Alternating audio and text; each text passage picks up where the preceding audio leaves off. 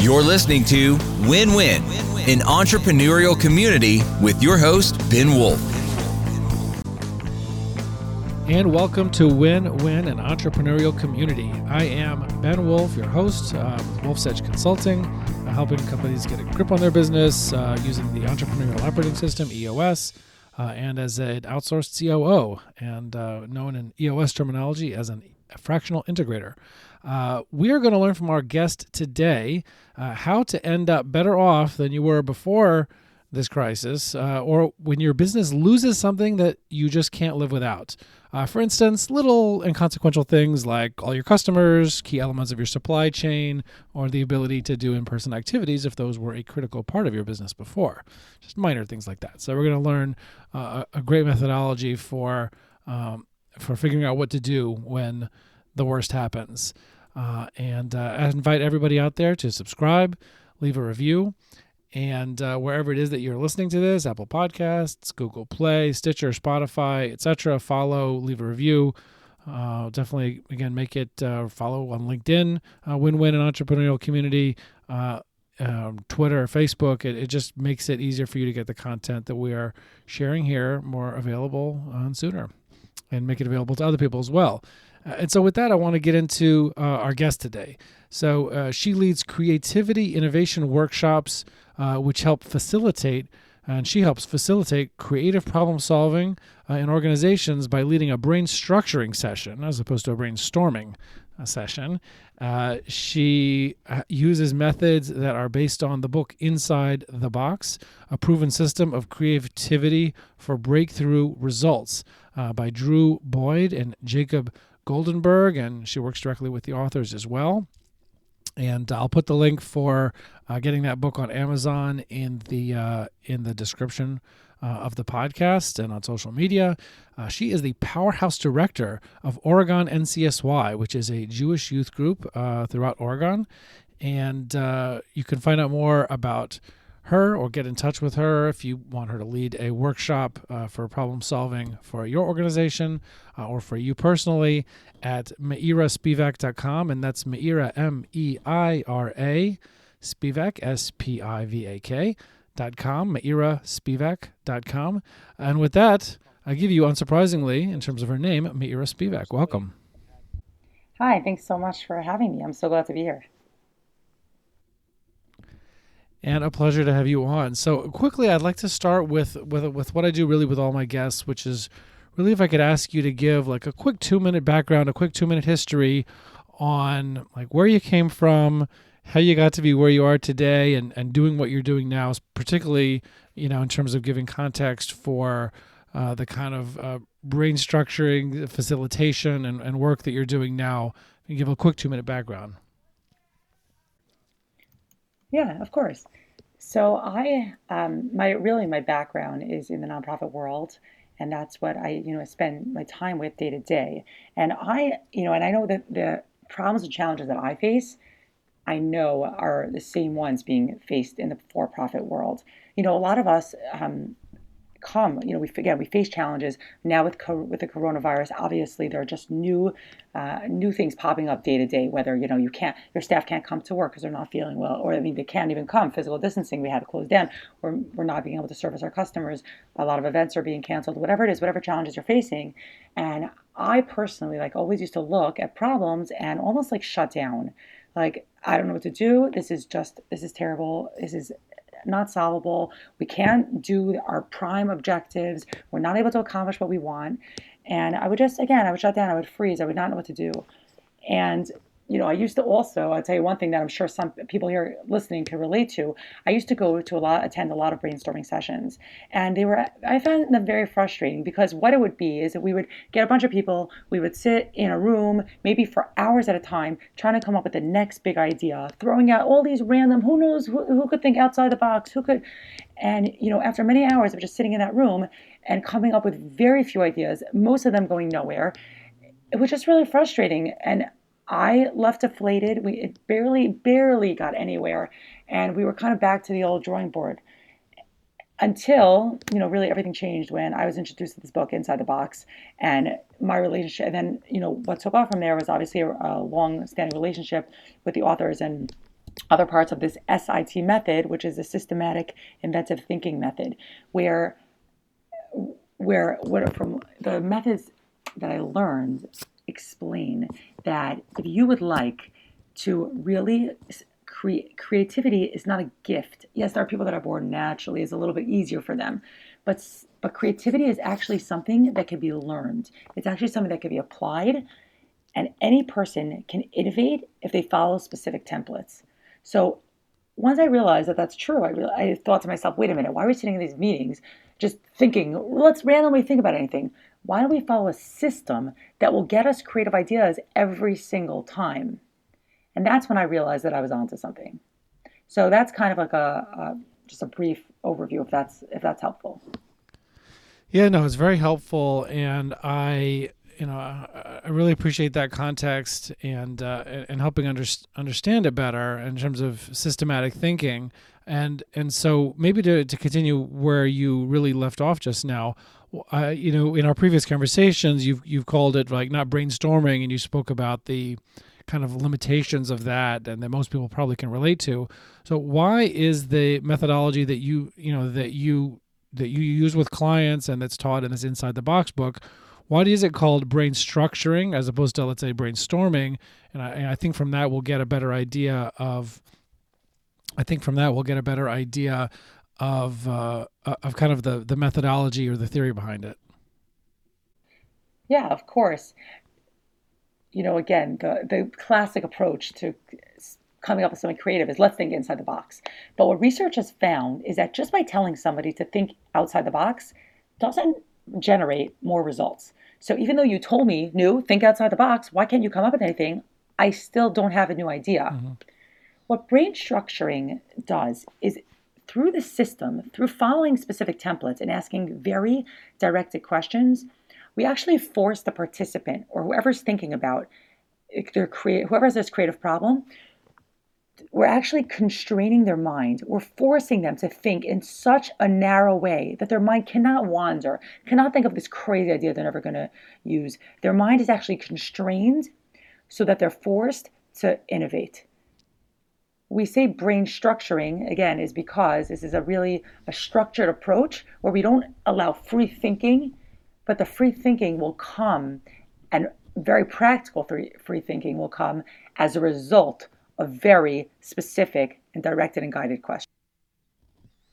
Okay, so let's get to the first one of those that we've talked about before. I think is maybe one of your favorite examples of how this works to make this more concrete for people so they can understand and they can actually learn something that they could take after the show and maybe try on their own or try with their team. So, we talked about the subtraction exercise. So if you don't mind, like, teach it to me. Teach it to the listeners. Like, what is the subtraction exercise? How would people do it? What are some like examples and stories of how people could do that, so we get this really concrete and something that people can apply and use? Okay, terrific. I'm going to give you I'll walk you through the steps. I'm going to explain to you what we do. I'll give you some examples, more example that's close to my home, and then I'll give you also some examples in the business world. So the way subtraction works, and actually I'm going to back up for a minute. Whatever method you are using, whether it's subtraction, division, multiplication, and there's multiple methods obviously outlined. Whatever you're doing, the first step in any method is to list the components. Now, when I say that, you're like, well, what is that? What are you even talking about? So, for example, if my office or my business had a problem and I ran a bank, okay, I would have to list the components of the bank. Well, there's staff, and there's customers, and there's the facility, and there's money, and there's anything that I would use to really make the bank happen, to make that business happen. I don't need every little detail, but I need a list of about 20 parts, 20 things. If I was trying to innovate, or fix a product, okay, and I wanted to fix something, I wanted to fix my toilet, I would list, the base and the flusher and the water. Those are the components of the item that you're dealing with. So the first thing you do is you list the components. Mm-hmm. And then if we're using subtraction, for example, what we would do is we would decide which component is important. It doesn't have to be the most important component, but a component that's very important. And we're going to imagine that we would subtract that component and say, what would our business look like without that item? Now, it seems counterintuitive because if my main, the components of my business is employees, staff, a building, and I say, well, let's imagine our business without our employees, without our staff, or without our customers. Let's imagine our business without our customers. You would say that doesn't make any sense. Imagine our bank, without staff.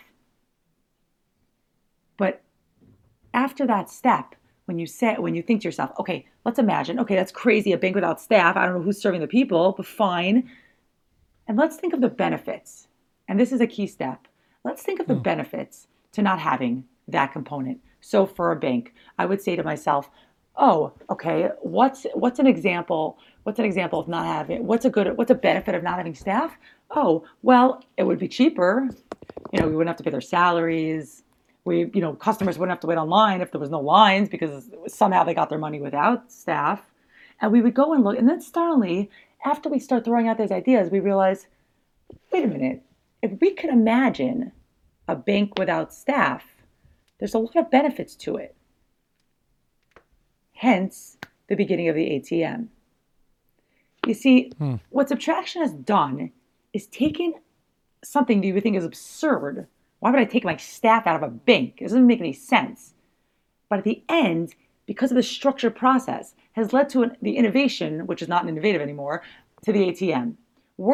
Getting through that process is what's important. So for example, any one of us that have moved our business right now to Zoom, have used the power of subtraction. We've realized that we listed the components. We have customers, we have a staff, we have a location. And then we said, let's imagine if we didn't have the location. Let's imagine, because the location's almost been subtracted for us. We're all quarantined. We all can't get out of our house. And we asked ourselves, what's the benefit of it? Well, hey, it's pretty good, actually. I don't have to drive to work. I could look at a Zoom meeting. I could see everybody at once. Meaning if I can't see my people, sorry, let me take a step back. What's the advantages of not having a location? Well, I don't have to get to work. I don't have to pay the rent. And then we say, and this is the next step really, which I just did with the bank, what could we use within our closed world? What can we use within our resources to substitute for that location? And many of us have said, well, we could use Zoom. Mm-hmm. We could substitute the location for Zoom. It's a virtual location. So really, people don't even realize, but anyone who's moved their business to Zoom has done subtraction. So, right. I work again in the nonprofit world. I'm running a camp. In the camping industry, many of us are facing extreme challenges because we don't know if camps are going to open this summer, and every day it looks bleaker and bleaker. So for the people that just stand there and freeze and say, well, we're going to close down camp, that's what we're doing. We're just not operating. That's their choice. But a number of people are going to be looking for alternative methods. I know there was a lot of the camps came out and said, we're going to close. And they said, we're not running this summer. We don't feel it's safe. Okay, great. But I just saw an article that I actually shared on LinkedIn yesterday where one of the camps said, well, I don't believe they went through this exercise. I'm not sure. But they literally subtracted and they said, what would happen if we had a camp without campers?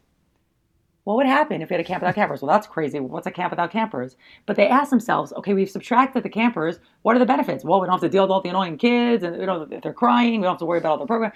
And they said to themselves, okay, great, there's advantages not having campers, but we're a camp. Like, how can we not? It's essential. We can't not have campers. And they thought to themselves, well, what type of group can we substitute for campers and bring to camp during this quarantine time? And they realized that they can now bring in families and host family quarantines, close, 6 feet away retreats by families renting out the cabins. Instead of saying we have no revenue for the next 9 weeks in the summer, they thought inside the box and they subtracted campers and replaced them with families and now have a new business. I bet in years to come, they might use that model during other seasons, maybe in the off season, where they're now renting out their facilities to families. Instead of, again, freezing. And what's interesting about this whole method is that, again, a lot of times it's really counterintuitive. So, I'll give an example. In the 1990s, there was a company called Vitco Detergents, okay? And they wanted to create a new product. What are we going to put on the market? And they went through this systematic inventive thinking. Okay, they went through all the steps. And what they said is, we really want to imagine a new type of detergent.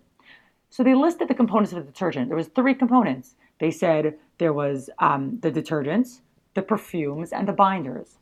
And they said, let's do subtraction for a minute. Let's imagine our detergent had no detergent.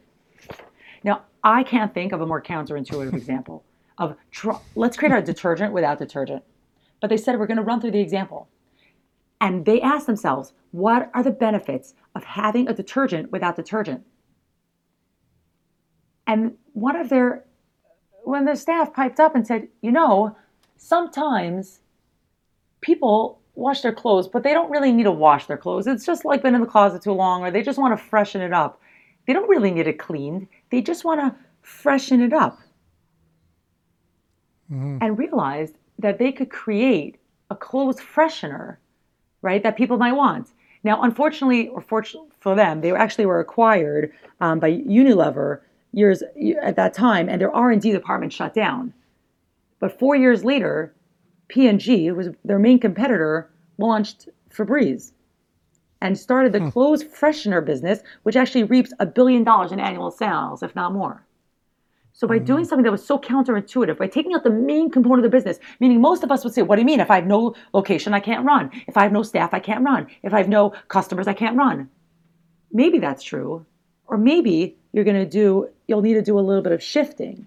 I remember, I like to share this example a lot, but in 2002, 2004, when the SARS pandemic hit the Far East, and Alibaba, at that point, a lot of their customers, most of their customers were business to business, where they were selling to businesses. But at that time, again, when social distancing was coming in, businesses weren't flourishing, people weren't buying. Alibaba had to decide if they should just close down shop and just shut their business, or should they think of a new market? And by subtracting their business customer and replacing it and saying, what would happen if we sell to consumer? They actually opened up a new market for themselves. And now almost 50% of their revenue comes from this business to consumer sales. Instead of looking at the crisis and looking at it and saying, this is the biggest challenge that we've ever faced and we're frozen, they look at the biggest challenge as their next opportunity. And I think that that's really what's unique. And I'll give you another example. Think about Apple. Okay, we all know Apple, and we look at some of their products. How did you think? They took the original iPhone and asked themselves, what would happen if we had an iPhone without a phone? What are the benefits? Parents we wouldn't have to pay for the line. We would, whatever it is. And after asking that question, they said, well, what else could we substitute in? What else? Hence the iPod. And when they took the iPod and said, what would happen if we didn't have a screen? Then the Shuffle came out. And the most genius is when they were deciding, when they were developing, all of their apps. And they said, what would happen if we wanted to develop apps, but we took out our researchers and our developers. We took out our app developers. What would happen? Who could we replace to develop? And let's say we had no app developers. Who could we replace? Because all of that, let's imagine Apple wanted to have someone to develop the apps, but their developers, I don't know, they all got sick. No one could come to work. And they needed these apps developed. And they said, who in their closed world, who within their reach can develop apps for them? And they realized that really the consumers can develop the apps, hence the App Store. They made an app store. They substituted their own workers, and they had the customers themselves creating apps for them. I mean, it's genius. They have tons of apps, Waze, Uber. These were all designed by people. They give the freedom. They let go of their own control and gave the freedom over to their customers. I mean, what they did, that app store is revolutionary. So the whole thing is really incredible. If a company is able to let go and see from another perspective and realize there are benefits. Yes, is it crazy? Is it crazy to open up a camp for families instead of kids? Yeah, that's totally random. But you know what? Yes, next year, will they open up for campers? We hope so. But maybe they'll have another business on the side. Right. That's some great examples. What Well, obviously not with as much detail maybe as the subtraction, but what are some of the other techniques that are in this book, inside the box and that you use in your workshops? What are some of the other methods? Just much more briefly, obviously, but what are some other things that they use? Yeah. Of course. I mean, division is another great example. Okay, so what division tells us is just imagine, what you do. Imagine the steps to what your company offers, but putting it in a different order. Divide it, right? Instead of, or imagine what your company, if your company offers a product, imagine offering it in bite-sized chunks. Divide it up. Instead of offering the 1 gallon Ziploc, offer the snack size Ziploc. Instead of, when people come to you, when you call your customer service number, instead of doing the survey first, you do it last. You ask the certain questions first, you do it last. Think about what are the benefits of moving things around and switching them up. I'll just give you one example in division that I think was really incredible, because in 2004, the GE senior staff, General Electric, okay, they had come together for a development program in their training facility in Crotonville, New York. And they were really apprehensive, and they felt like, give me a break. This division sounds really nice, but you know what? We're working on refrigerators, and I don't believe that we can really innovate anymore in refrigerators. It's a refrigerator. How can we be even more inventive? How can we create something new? And by using division and listing the components of the refrigerator, right, and listing we have the door and the shelves and the ice maker and the compressor, and by imagining what it would be like to have a refrigerator without a compressor, okay, in the fridge. I mean, that's crazy. They were like, this is a joke. What does that mean, you're not going to have the compressor? But for the exercise, imagine if the fridge had a compressor somewhere else. What would be the benefits? And same thing. And they said, well, it would be quieter in the kitchen. It would be maybe less hot in the kitchen. And until one other developers piped up and said, what about now, if the compressor was outside, perhaps the compressor could be used to cool more items in the kitchen, not just one main fridge. Perhaps we could divide the fridge into multiple parts and have a place where we had maybe the fridge and we had a place where we just cooled drinks or wine and had a separate cooling item for that. Imagine if you divided your oven and you just had a warming drawer somewhere else. You see, they ended up a few years later launching the Hotpoint line of drawer appliances. But the only way they were able to do that is to take the oven and say, how can we divide the oven? Mm-hmm. Taking the refrigerator and saying, how can we divide it? It also sounds funny, like, why would I divide the fridge? It's fine, Right. But that's how mini fridges came out. Or just the freezer, right? We just buy just freezers because they took the fridge freezer and they divided it and said, why does it have to only be like this? And, one of the things is called fixedness, that we're all fixed. It's like we imagine the world. It has to be a certain way. That's the only way we're used to. We know a fridge has everything in it with the shelves, but imagine if there was a separate egg drawer where we kept our eggs. And imagine if there was a separate warming drawer. And imagine, we're so stuck on the way we think camp must be for campers. And, iPhones must have a phone line. And detergents must have a detergent. But does it must? And by asking those questions, whether it be division, whether, there's just multiplication, where we do what we're doing even more, but in a totally different way. And by using different systems of the SIT method, we're really able to structurally, effectively, and efficiently come up with new ideas. Yeah, it's super interesting. I mean, some of the stuff you're saying about division, I guess, makes me think of, businesses, I'm involved in now or that I've been involved in the past, where you have kind of order of operations issues and how, one thing's dependent on another and all these different things need to get done, and what order do you do them in, and what risks do you have by doing something too soon if the thing doesn't end up going forward. But if you do it later, then, the whole thing gets delayed in terms of closing or finishing whatever the process is. So, I guess some of those things come to mind that might be useful for some of those other techniques. But I guess the last thing I wanted to ask before we run out of time is more focused on, it's really, really interesting, these methodologies that you're talking about, and they could be really great tools for people, and definitely recommend people get this book, Inside the Box.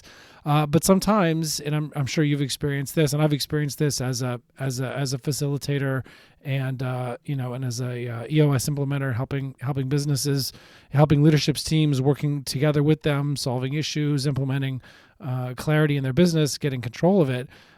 is that, sometimes they may have this technique, but it's kind of hard if everybody in the room is the same people that are always there to kind of get outside of themselves and think creatively enough. So it definitely is a great value for people. I found that I'm sure you found in having an outside facilitator that's trained and experienced as a facilitator.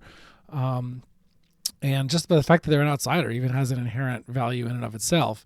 But with that, I guess if you could explain how, in case of, again, meiraspivak.com, meiraspivak.com, meiraspivak.com, people get in touch with you. But if somebody does want to have this method facilitated, they could even do it virtually by Zoom now or whatever. But if people want to do this, how do your workshops work? What is it that you do with clients, and how does it work? Yeah, of course. I mean, it's definitely true. I've tried, I've done some of these workshops like inside our own organization, and it's definitely like, almost more touchy. It becomes more personal. We've innovated, of course, because you can't use a system without innovating. It happens almost every conversation, but it's just a little bit too close to home. When you're sometimes running a workshop for somebody, a few levels above you or levels below you, there's an uncomfortable. There's just something there that you can't really avoid. So that is really what the workshops do. I mean, when I've worked with teams, by coming in as an outsider, I also don't know any of the history, right, of the people. So I don't know who's that person that always talks too much or always is a Debbie Downer or always, I don't know who anyone is. I just come in and take everything at face value, and I'm able to keep the conversations going quickly. And, that person that's trying to dominate the conversation to redirect, because otherwise you won't move. And going through, again, the steps with a facilitator, it's a total ball game. I mean, I've seen people, they come in on this and they're like, literally just, this is not going to work for me. How could we have our camp without campers? How could we have our business without customers? How could we have without a location? And they are just, and I watch as they are able, when they go through the workshop, usually they take up to 90 minutes to do like just a one-time, let's say, a subtraction, just to work on subtraction, not division, not the multiplication, but just a one. If you pick one, it's around 90 minutes, and just watching them turn around after facing the challenges head on, forcing themselves into a box and realizing that they have to make a choice.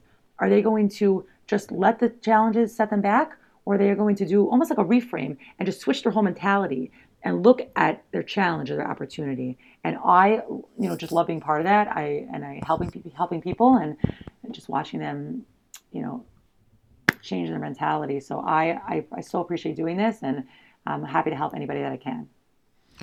And I appreciate it. And I guess when I listen to those steps you outlined earlier, like if I'm going through the process, I list all the critical components and then I ask whatever the question is. But before figuring out like how to make that work, I love how the first thing that you walk through people through is saying like, okay, before we even worry about if and how that would be possible to live without whatever that thing is that's critical, is you first ask, well, what would be the benefits of subtracting that or dividing that or whatever it is? What would be the benefits of that? And first, just kind of sitting with that and thinking of a few things, because why would you or could your brain allow you to think of ways to do something if there's no benefit in it anyway? So it just was that's really cool. Look, people can get in touch with you through meiraspivak.com, meiraspivak.com. In case you want to get in touch and ask any questions, have a conversation, or potentially have her do a workshop with your team or for yourself. Look, just really appreciate you coming on. I think this is a very new concept for me. I mean, I use different facilitation and problem solving methods in sessions with clients, but this could be a great addition or a great tool to use. Definitely a book that I want to check out and continue the conversation with you. But thank you so much for coming on and sharing all this. Really appreciate it. Yeah, thank you so much. I so appreciate the opportunity to share. And I know my life's been changed from using this method. I face challenges now with a smile, as opposed to, again, I was that person who was frozen. So anybody who I could help and see challenges in a different way, I would bring on the opportunity. All right, awesome. Thank you so much. And we'll see everybody else on the other side. Thank you. You're listening to Win-Win, an entrepreneurial community with your host, Ben Wolf.